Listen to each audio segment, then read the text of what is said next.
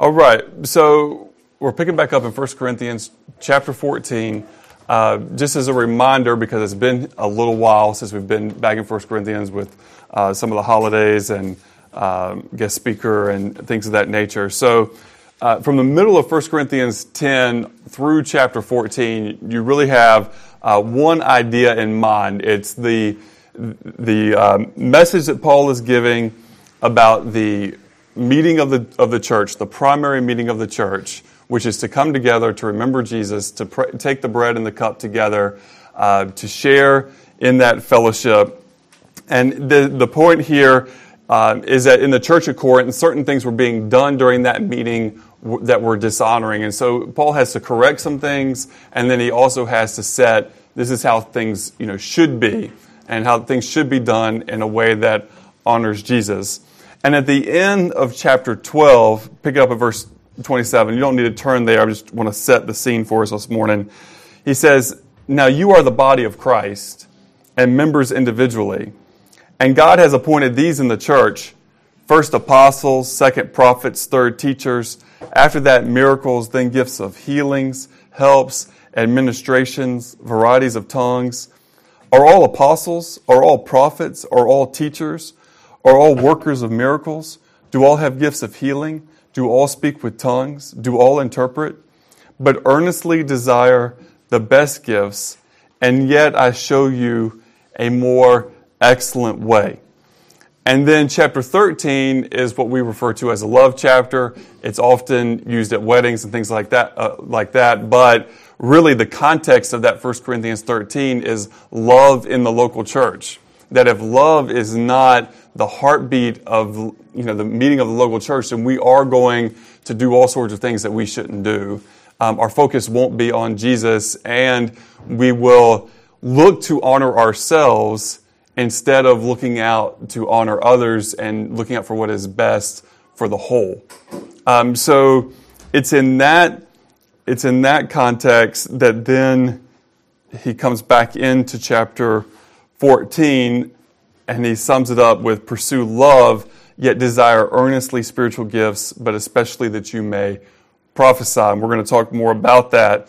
But just a little bit more on that idea of love, because again, if we don't have that, if we don't have love for God, if we don't have love for one another, if we don't have love for those who are not yet followers of Jesus, who are still, as we once were, stuck in our sins, if we don't have love, being filled with it and pouring out of us, then we have missed the point. We become just a social club. We become, and there's so many things in our society that when we look around and they were started, with noble intentions. You can, University of Georgia, you can look at the history of, most every fraternity and sorority. And at the beginning of it, the purpose was, service and things like that. Well, now that's become just a tiny part, and it's more about the party, right? So you can see how things change. Even churches have done that same thing. You had churches that were started, and the people who, first planted those churches were full into Jesus, and then somewhere along the way, the train gets off the track, and Jesus isn't the focus anymore. It's about keeping the organization going, as opposed to being about Jesus and about loving God and loving people.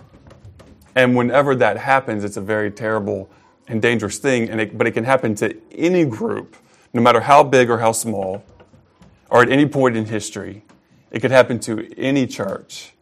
And so we need to be on guard with that. Do not think for one second that we couldn't fall into the same way, that we couldn't be distracted off of Jesus and onto other, secondary or, third or fourth sorts of things and lose the point. And so perhaps in 2014 you felt some drift in your own heart, or you felt some drift, maybe even collectively. Well, what do we do with that? We have to say, "Lord, we're sorry," individually, collectively, whatever is necessary. And we move forward and we say, okay, we have this opportunity that God gives us seasons, and one of the reasons I think God gives us seasons because He gives us opportunity to turn the page and start a new chapter. And so as we have this 2015 that we've just begun, we have the opportunity to turn the page and to say, Lord, what do you need to change in our hearts? What do you need to change in our minds? If we can ask the Lord to fill our hearts with His love, that our attitudes, our actions, our words would overflow with love towards God and towards one another. We have to understand that we have to be filled by God. We can't fill ourselves. But we have to be open to being filled. We're to be filled by God, and then we're to be poured out. Now, and that being poured out is a very important part of this process. And this is all related to, you'll see this as we get into 14, this all is going to come together. But what do you have if you have, water gets poured into a bucket? If it just sits in that bucket, what happens to that water? It gets stagnant, right? It gets nasty. And it's no longer good to drink. It no longer gives life. Instead, it actually can make you really sick. It can give you disease.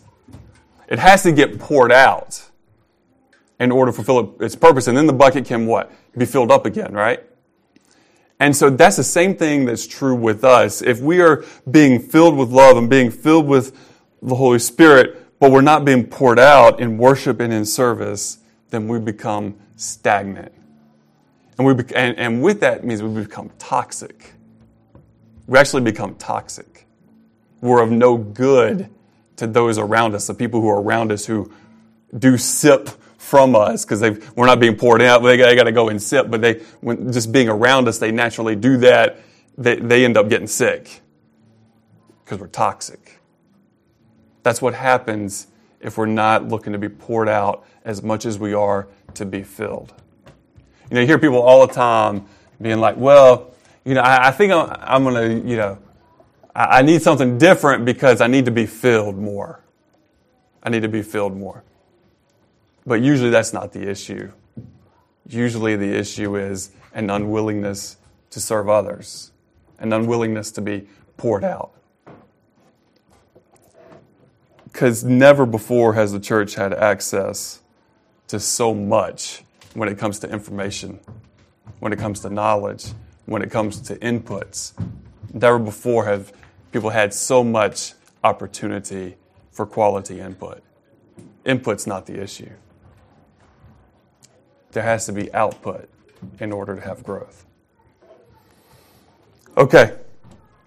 Again, that's just all it does. If it just gets filled up and not poured out and used, you gain some knowledge, you get some pride, and that's about it. Remember what Jesus taught.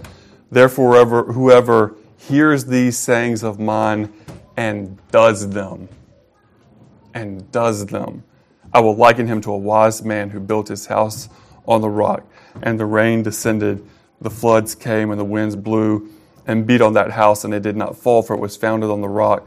But whoever hears these sayings of mine and does not do them will be like the foolish man who built his house on the sand, and the rain descended, the floods came, and the winds blew and beat on that house, and it fell, and great was its fall. Matthew 7:24 through 27. So God fills us for the purpose of pouring us out. And if you don't get anything else this morning, get that. God fills us for the purpose of pouring us out. So how are you poured out? We're poured out in the church. We're poured out by the use of our spiritual gifts in the official meetings of the church, through our informal fellowship, and we're poured out in our places of work, our places of community. We're poured out in our service to the people around us, in our sharing of the good news of Jesus, in our generosity, in our kind words, in so many different ways. The focus, again, in this section is within the church, and particularly in the meeting of the church. That's, again, the context of these chapters. So we want to look at it in that light primarily. But he says, pursue love, yet desire earnestly spiritual gifts, but especially that you may prophesy. So what does it mean to prophesy? You think, prophecy and prophesy, just so you don't get confused there. Prophecy is a noun, and prophesy is a verb. That's really the only difference there, is just how they're used. The C one is the one with the noun, and the S one is the one that's a verb, okay?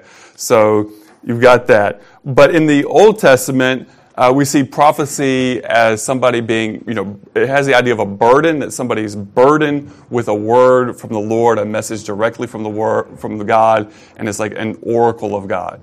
Okay? We see similar things in the New Testament, and oftentimes that the Old Testament is used, the quotation of the Old Testament is used, and making a continued illumination of that for the context of the time, specifically in the light of Jesus. Okay, and so then the Word of God is given to us. We need to remember that at this point in the church in Corinth, they don't have, they can't pick up a Bible like you and I can today. They have certain letters. They have the Old Testament, and they have certain letters from what we call the New Testament, but they don't have the whole thing. And so that comes into play of what types of prophecy is being given. Today, prophecy is more, again, it's a burden from God. It's led by the Holy Spirit, but it's going to have its foundation in the Word of God and the application of the Word of God to the current context and to the current situations, to the current things that people are going through in the community. Okay, but it's going to be based on the Word, and it's never going to contradict the Word of God or be an addition to the Word of God. We have the fullness of the Scripture of God. And so we need to understand that whenever somebody says, I have a new revelation from God, that is your cue to go quickly in the other direction.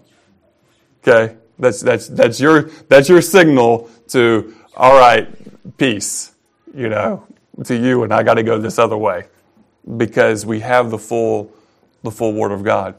But we do need to recognize that there are times, hopefully even in the meeting, as we come together, as we take the bread and the cup, as we worship, that people are burdened, that the Spirit of God presses on the hearts of individuals. This is what the community needs to hear from the Word of God. This is the encouragement and the edification that the church needs for the benefit of the whole, and that when you are prompted by the Holy Spirit, you would indeed participate and share in that way. There should be some burden, some oomph that comes with that of, I really need to share this, not, hey, I'd like just to be the one who gets to talk, about this. So it has to come, again, from the Lord. So let's pick up by verse 2. We'll read verses 2 through 4. For one who speaks in a tongue does not speak to men but to God, for no one understands. But in his spirit he speaks mysteries. But one who prophesies speaks to men for edification and exhortation and consolation. One who speaks in a tongue edifies himself, but one who prophesies edifies the church. Now I wish that you all spoke in tongues, but even more that you would prophesy.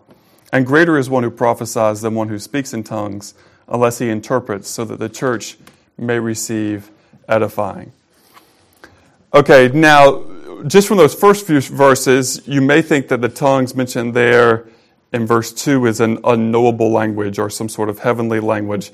Want to reserve judgment on that until we get more into the passage, but just want to throw that out there as the different ways that people think about that.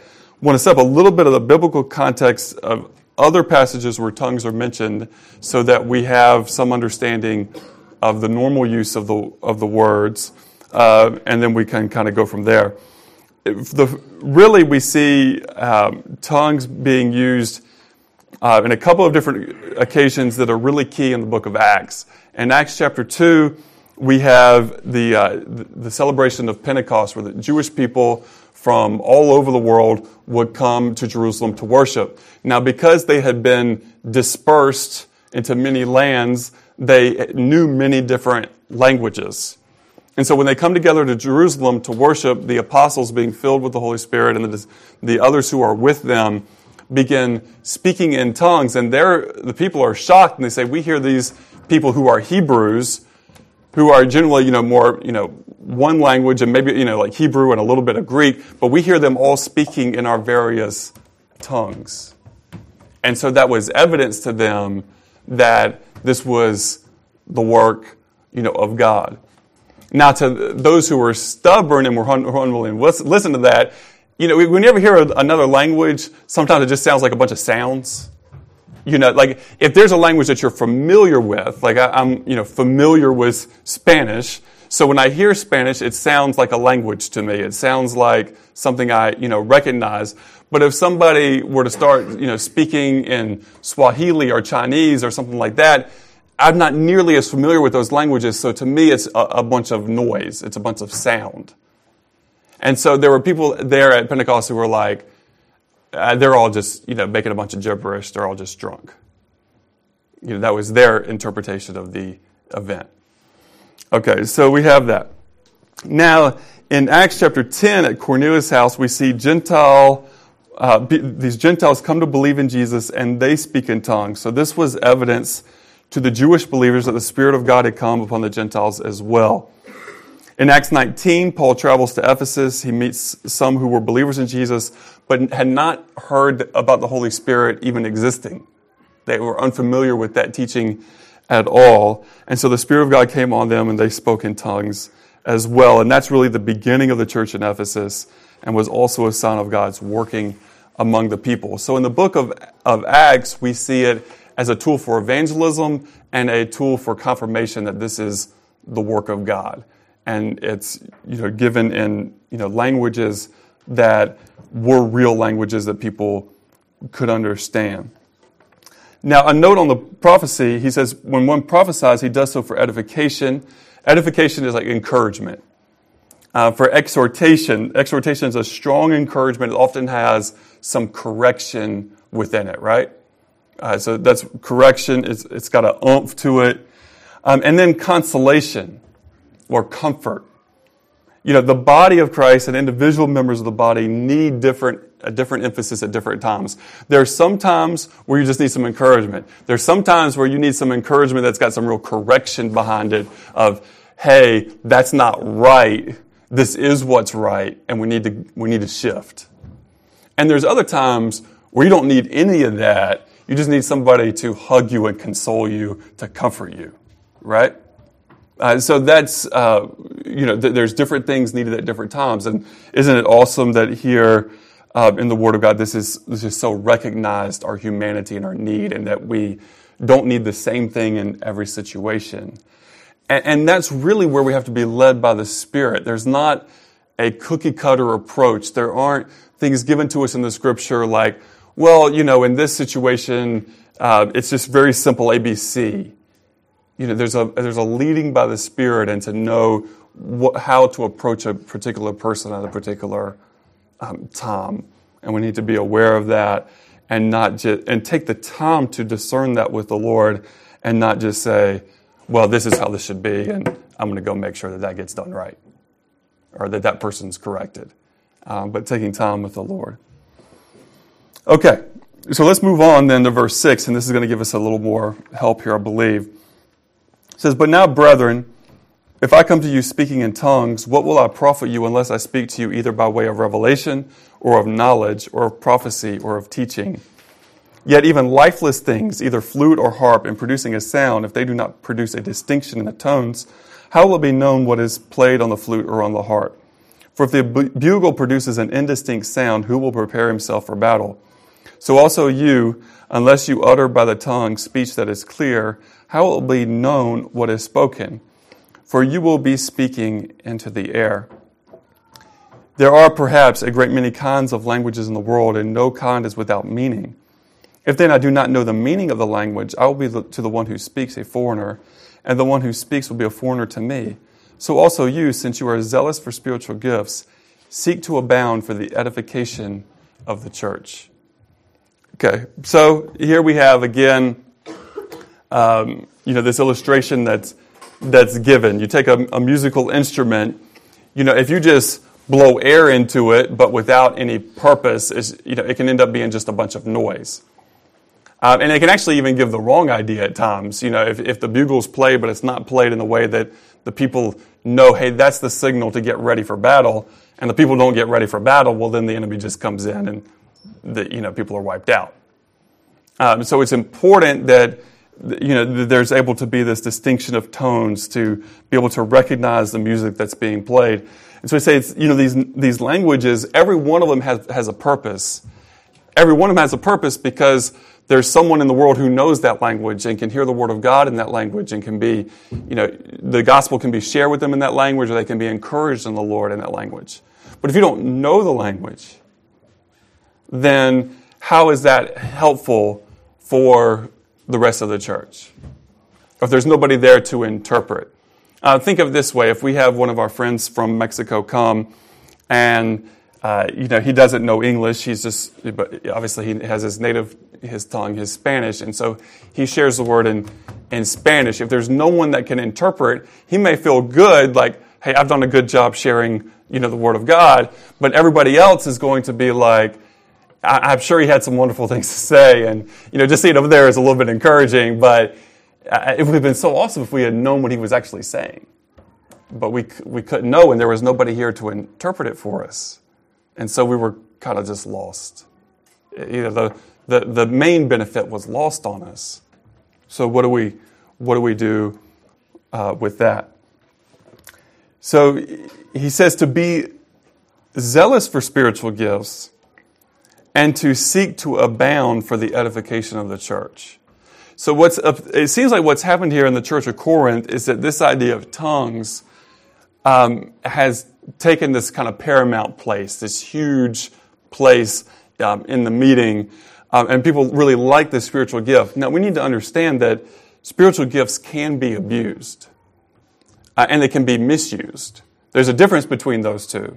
Misuse is sometimes just done in ignorance. Abuse is done, with ulterior motive. Okay?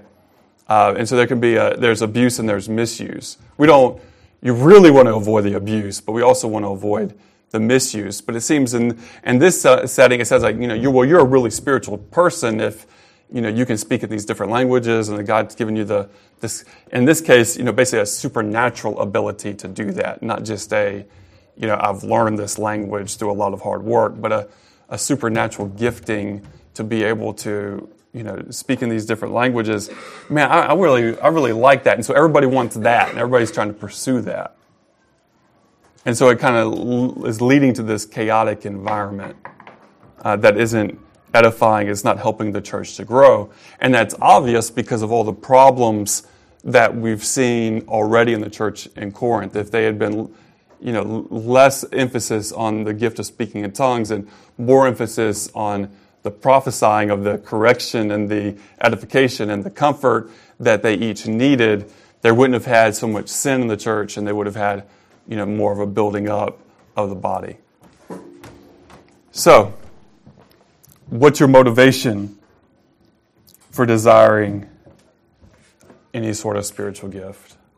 What's your motivation for it? What's your purpose? But then in verse 13, we'll continue on. He says, therefore, let one who speaks in a tongue pray that he may interpret. For if I pray in a tongue, my spirit prays, but my mind is unfruitful. What is the outcome then? I will pray with the spirit, and I will pray with the mind also. I will sing with the spirit, and I will sing with the mind also. Otherwise, if you bless in the spirit only, how will the one who fills the place of the ungifted say the amen at your giving of thanks, since he does not know what you are saying? For you are giving thanks well enough, but the other person is not edified. I thank God I speak in tongues more than you all. However, in the church I desire to speak 5 words with my mind so that I may instruct others also, rather than 10,000 words in a tongue. And so again here it's an issue of purpose and priority. When I come, to share, with the church, am I doing so for my own benefit, for my own, relationship with the God? Only that in view, or do I have in view the whole body and what the whole body needs? And that's really the focus and the conviction that he's trying to get. And so what I want, tongues may not be so much of a big issue for us in our church, but there's other areas where we can apply this same teaching, right? Whatever it is that we do. Whether we sing or whether we share the word or, whether we give words of encouragement, whatever it is, what is my purpose? And if it's something that's really just only going to benefit me, then I can save that and just have that in my time with the Lord. But if it's something that can benefit the whole, then I shouldn't withhold that And I honestly, I think that's more of our issue. It is not so much that people are saying, well, I want to be out here, front and center. That may become a problem in any person's heart at one point or another, that, you have to check your motivations and check your heart. But as a general rule, I don't think that's a big problem for us. I do think sometimes we have people not sharing and withholding because, I don't really like I don't want to be the focus of attention, or I don't really like talking publicly in front of other people. So I'm just going to, it's something that would benefit the whole body, I'm just going to kind of tuck it away and stick it in my pocket. That can be a problem. We don't want to do that. We want to, if the Lord burdens your heart and asks you to share it, don't resist that, but be willing to, even if it takes you out of your comfort zone. Because again, the point isn't any one of us as an individual, it's the whole body. But what you find is, it's a really interesting thing. People are like, I want to grow. Well, as soon as your focus is less on growing and what's good for you, and you focus on serving others, there's a surprising thing that happens. You grow. It's kind of crazy, but as soon as you stop thinking all the time of like, I got to grow, and just focus on God and other people, that's the byproduct. The spiritual growth is the byproduct of that. It's the natural fruit of that in your personal life. But, we're in a consumeristic culture, and we're in a consumeristic church culture where, somehow along the line we got this great idea of, if we just make things really easy for everybody, and if we do everything for everybody, so we constantly spoon feed and just keep doing this infant thing where we just constantly shovel it in here, that somehow that's going to produce a mature church. Doesn't work. It doesn't work at all. And so we've got to change it up and get to the heart of it of, man, our purpose is to love God and to love people and, just to follow Jesus. And there's some pretty neat benefits that happen along the way when we do that. But that motivation has got to shift. Because you can't also just take it, well, now I know the secret. Now I know the secret. The secret is to focus on all the people, and then I get what I want, which is the good stuff for me. Well, don't you think the Lord's a little smarter than that? So, you're not going to outcraft God. He's pretty much knows all the moves. He knows all the moves. All right. So let's go on. So what I want to get at here is, if you take the view of that if you take the view that there are these heavenly languages, or there are these these languages of the Spirit that don't have anything to do with languages here on earth, I think the burden of proof is on the people who take that position, based on how we see tongues used throughout the Scriptures. But what would be clear here is that that type of tongues would not benefit the whole body, because if there's not an interpretation, if there's not a way to speak it in plain language, at least after the fact. So that normally that would be best reserved for one's own private deal with God, if that's the position that one takes on that, or if that's one's, experience. I've learned a long time. It's really hard to argue with people's experiences. When people say, "Well, I've experienced X, Y, and Z," I was like, "Well, what can I really say about that?" So that's not a fight I want to pick, personally. But I would say that the teaching here is pretty clear about, in the church of, what is edifying. I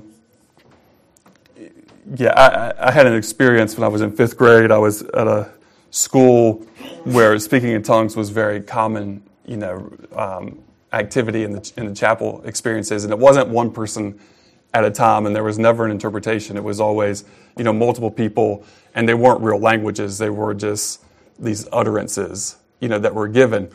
I would venture to say that's not edifying. It was a misuse It could, potentially an abuse, but definitely a misuse. That's an example of misuse. And we see even as the scripture goes on, it says, if people are speaking in tongues, it's one at a time and followed by an interpretation. And if there's not that, then it's not appropriate. And so we do have guidelines that help us, even for those of us who have, perhaps grown up in environments where we're generally more skeptical. I've actually found people that have grown up in environments where there's a huge emphasis on speaking in tongues to be sometimes more skeptical than others because they saw the misuse or the abuse of it, and therefore are really kind of like, I'm not sure I want to go there.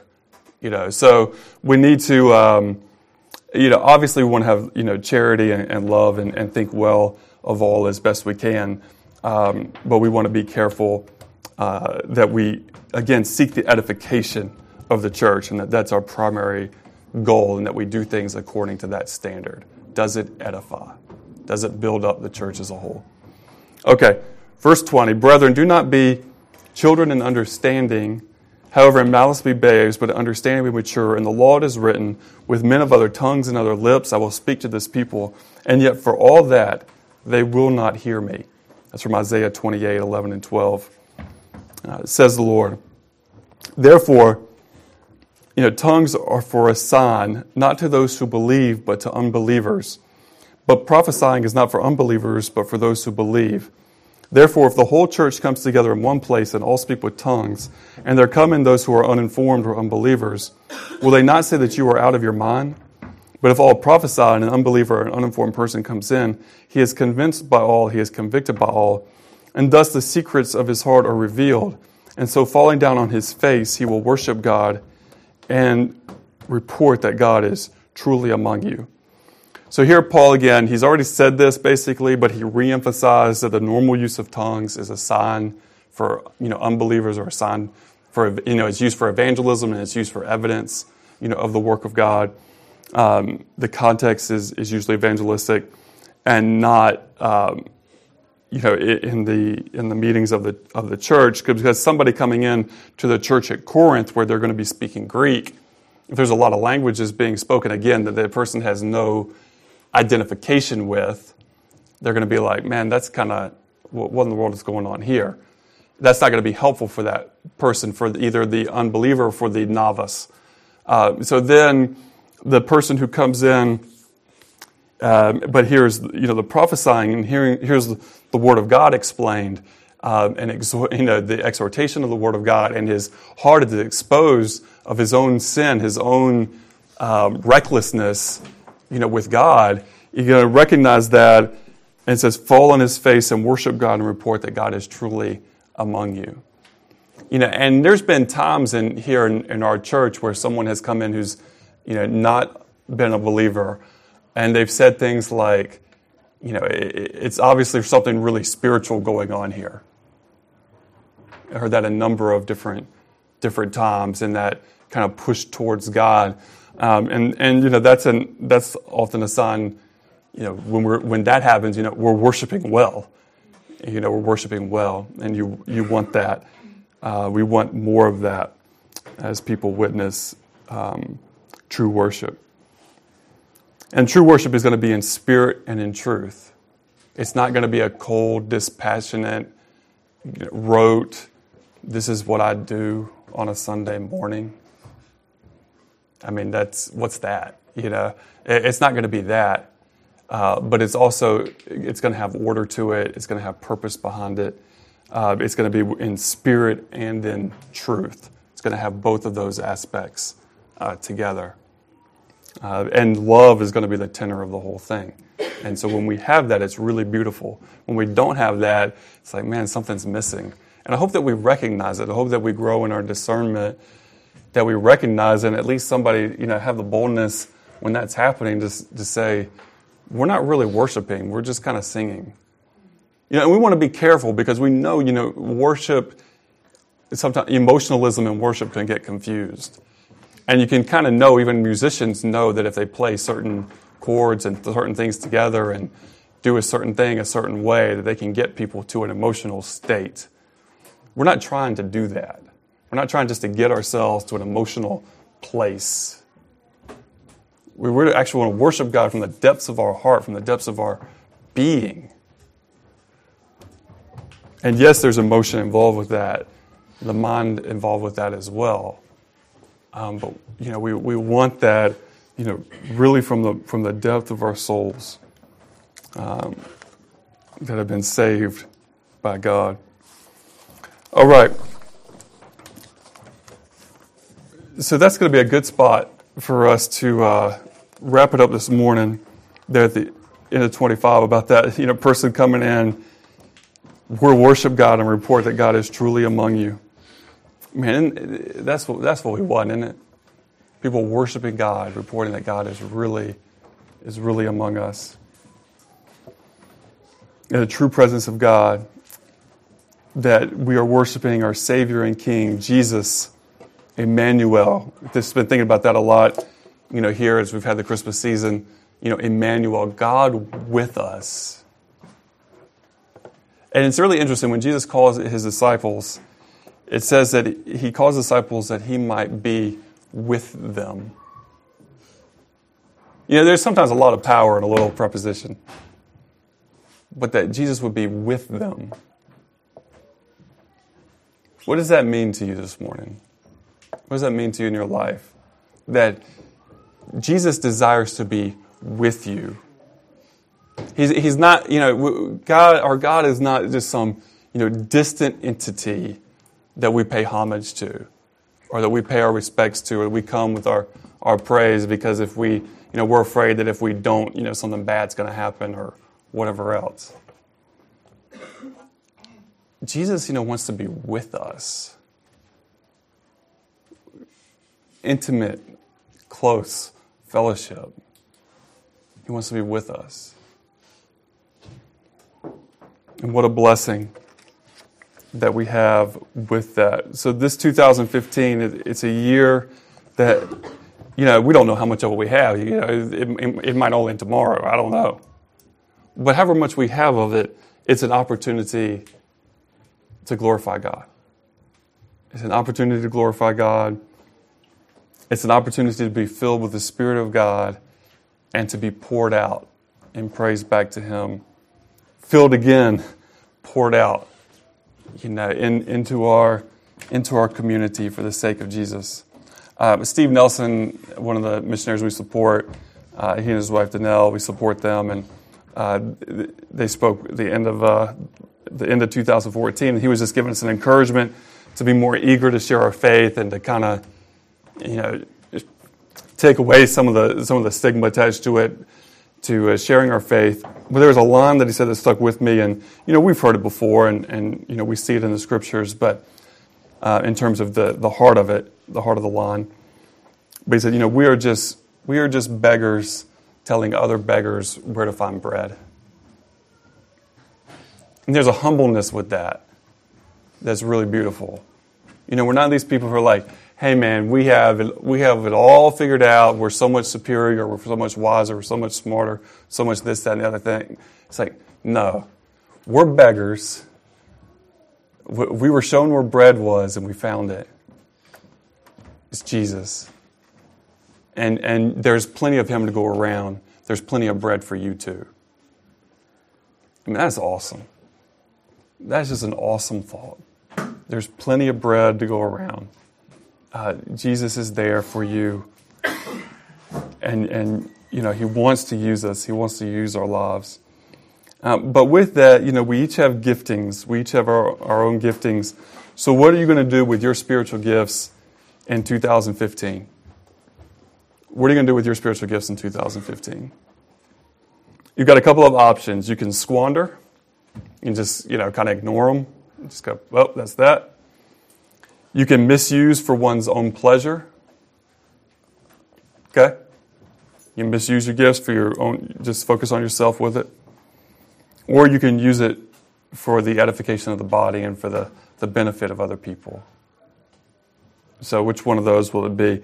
As we talk about spiritual gifts, and this was in the last email that we sent out, if you're not on that email list, please let me or Michael know, and we'll get you put on there. But we have a spiritual gifts testing that we have a tool that we use. It's really good. It's people will usually take it. It does several different types of assessments, your spiritual gifts, but also personality and leadership style and things like that. But how you would work in a team. But the thing about that is that most people that take it say, "Oh, I see that. That's obvious. I should have realized that." Like if they were kind of didn't know before, or if they've already had a pretty good idea with it, it's like, well, that pegged me, to a T. It's pretty accurate. So that we make available for free. When you click on it, though, you do need a registration code, and we can give you that. So just ask for it, and we'll get you what you need for that. But we want you to take that, and then we have our advance coming up here in a couple of weeks, where the whole church, will be in Gainesville for a few days for the Martin Luther King weekend, and that's going to be a really great opportunity to dig in together and to, put more, work to that and legs to that, and hopefully provide people with more places and opportunities to be using, your spiritual gifts within the church. So please plan on being, at that. If you haven't already signed up, we need you to sign up and to do that. So those are the things with that as we look to strive to put Jesus first in everything this year. Amen. So we're going to have our time to take the bread and the cup and for us to practice this. A few verses down in the Corinthians passage, it talks about, when you come together, one of you has, a psalm, one of you has a teaching, one of you has this. And so this is what we do. We try to follow the Scripture as best we can. We're not perfect, but as a church, we try to follow it. And so that's, dictates who we are, what our purpose is, how we're organized as a church, what we do when we meet together. We try to get it all from the Word, because where else should we go to look for that, right? It's kind of obvious, but we miss it so many times. But we go to the Word for that. And so in the Word, people are coming together for the purpose of what? To remember Jesus. And with that, there's such a great past, present, future with it. You look to the past, you remember what Jesus did on the cross for us, that He died, that He rose again, that He gives life to everyone who calls on His name. We look to the present, and we say, Lord, examine my heart. Is there anything here that shouldn't be? And we deal with that, and we confess our sins. And we encourage one another, and we comfort one another. And we think, here we are. How are we going to live this week? In light of taking that bread and that cup, what difference does that make in how I live the rest of the day and what I do Monday through Friday through Saturday before I come back again and take it again together? What does that put me towards? Okay, and then the future. Hey, Jesus is going to come back. He's going to return. He's going to set up His reign as king. And man, I am ready sooner than later. Because when everything's all said and done, and I'm talking about done, final said and done, and Jesus wipes away every tear from our eye, and there's no more crying, there's no more pain, there's no more death and destruction, there's no more famine, there's no more wars. We have eternity with God together. Bring that on. Bring that, we say two things. We say, Lord Jesus, come quickly. Lord, please come. Like we want the Lord to come back. But we also understand something very important with that. And that when we have the return of the Lord at a point in time, for those who haven't come to know Him yet, that time is over. That opportunity where, hey, there's free bread, it's Jesus, come and take, that it's closed. We were up in Chicago visiting my sister's family over the break, and we decided to have, while we're in Chicago, myself one of those, so they call it stuffed pizza, like a deep dish pizza, but it's deep dish pizza. It's like this. And so I go to pick one up, from the chain that's the most famous one up there, and we're going to enjoy this big pie together. And while I'm waiting in line, the place is like packed, and so this guy standing, is local guy, had been there for a while, and he's like, man, I've never seen it this busy. I guess people, it's right after Christmas. People are not wanting to cook, not wanting to do anything. So everybody's going to get their stuffed pizza, right? And he happened to be have lived. He was from Alabama originally, but then happened to be from like Gainesville, Florida, and so we start talking football and this and that. Of course, what it's going to do, we're waiting for pizza, and we're here from Athens, so we get a little fun talk going on with that, and then and he had used some colorful language and on, and then he says, "So what do you do?" Yeah, so of course I have to tell him, and then he's kind of, he's a little bit sheepish or whatever, He's an older guy, he's a little bit sheepish. He's like, yeah, my son's into that. He's actually, he planted a couple churches in New York City, and, he's always trying to talk to me about that stuff and everything. And I was like, well, that's good. And, from the conversation, I could see that his son is going things about the right way. But he was making this joke. His son was actually first in his class from University of Illinois in engineering. And he's like, he says, I say to my son all the time, you're really smart. Why don't you at least go and work for a few years, make a lot of money. Then, we'll go back to Alabama. I'll scout things out. We'll just buy a church, and then we'll really rake in the money. He's like, and my son's like, Dad, that's terrible. We can't do anything, like that. So as the conversation went on, it ended this way. He says, after I'm trying to encourage him towards Jesus a little bit, he says, well, I know you all are still saving it. There's a seat, saved for me. And I said, yeah, but you might want to get in that seat pretty soon. Because you don't know when that train's going to leave the station. And then you can't get on that seat anymore. It was basically the heart of it. Those weren't the exact words. But, he's like, yeah, your time is short. And being a little bit older guy, he was like, yeah, you're right. But you know what? Time can be short for any of us. We just don't know. And we don't know how long the people around us have. Because we're driving through Illinois, it's like 986 people have died this year in Illinois in car accidents. I'm like, man, almost 1,000 people just woke up that morning, got in their cars, some of them kids, some of them elderly, some of them middle-aged, some of them teenagers, some of them college students, some of them moms, dads, whatever. They got in their car just going, I'm going to go through my normal day, I'm going to do my thing, whatever that is, and they didn't go home. They didn't go home. 1,000 of them in one state in 1 year. Almost 1,000. And we go, you don't know.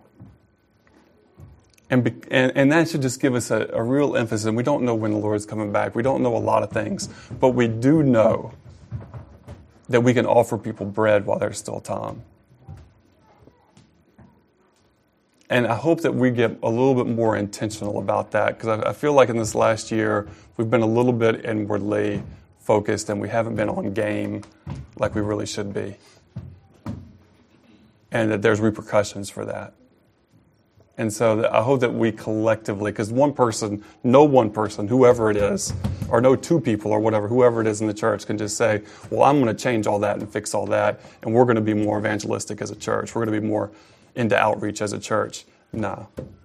It's got to be a whole body thing.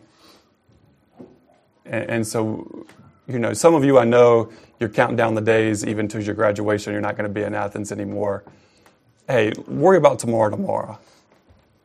What's coming down the road then, right? But today, you still live here. You might live here for a while. You might live here just for a few more months, whatever. I don't know. You might not know. You probably don't know. But while you're here, be here. Invest here, and don't do I'm just looking forward to the next step junk that so many people do. Be here if you're going to be here. And let's live it together. A lot of opportunity for us. Let's live it together. Jesus, please help us, we pray. In your precious name, we ask you, as we remember you, as we take the bread and the cup, Lord, we need you. We need you with us, close to us, in our hearts and our spirits, Lord. We need you. Lord, please help our worship to never be cold, to never be stagnant, to never be routine, to never just be based on an emotionalism or a frenzy of some sort, Lord, but that we would strive for you, dear Jesus. We would worship you in spirit and in truth, and we would love you. And we would love the body of Christ, and we would love those who are not part of it yet. We would seek to share your love with all. Lord, help 2015 to be a year of putting others first, putting you first, putting others before us. Lord, help our year to be about that. In your name, Jesus, we ask you and praise you. Amen.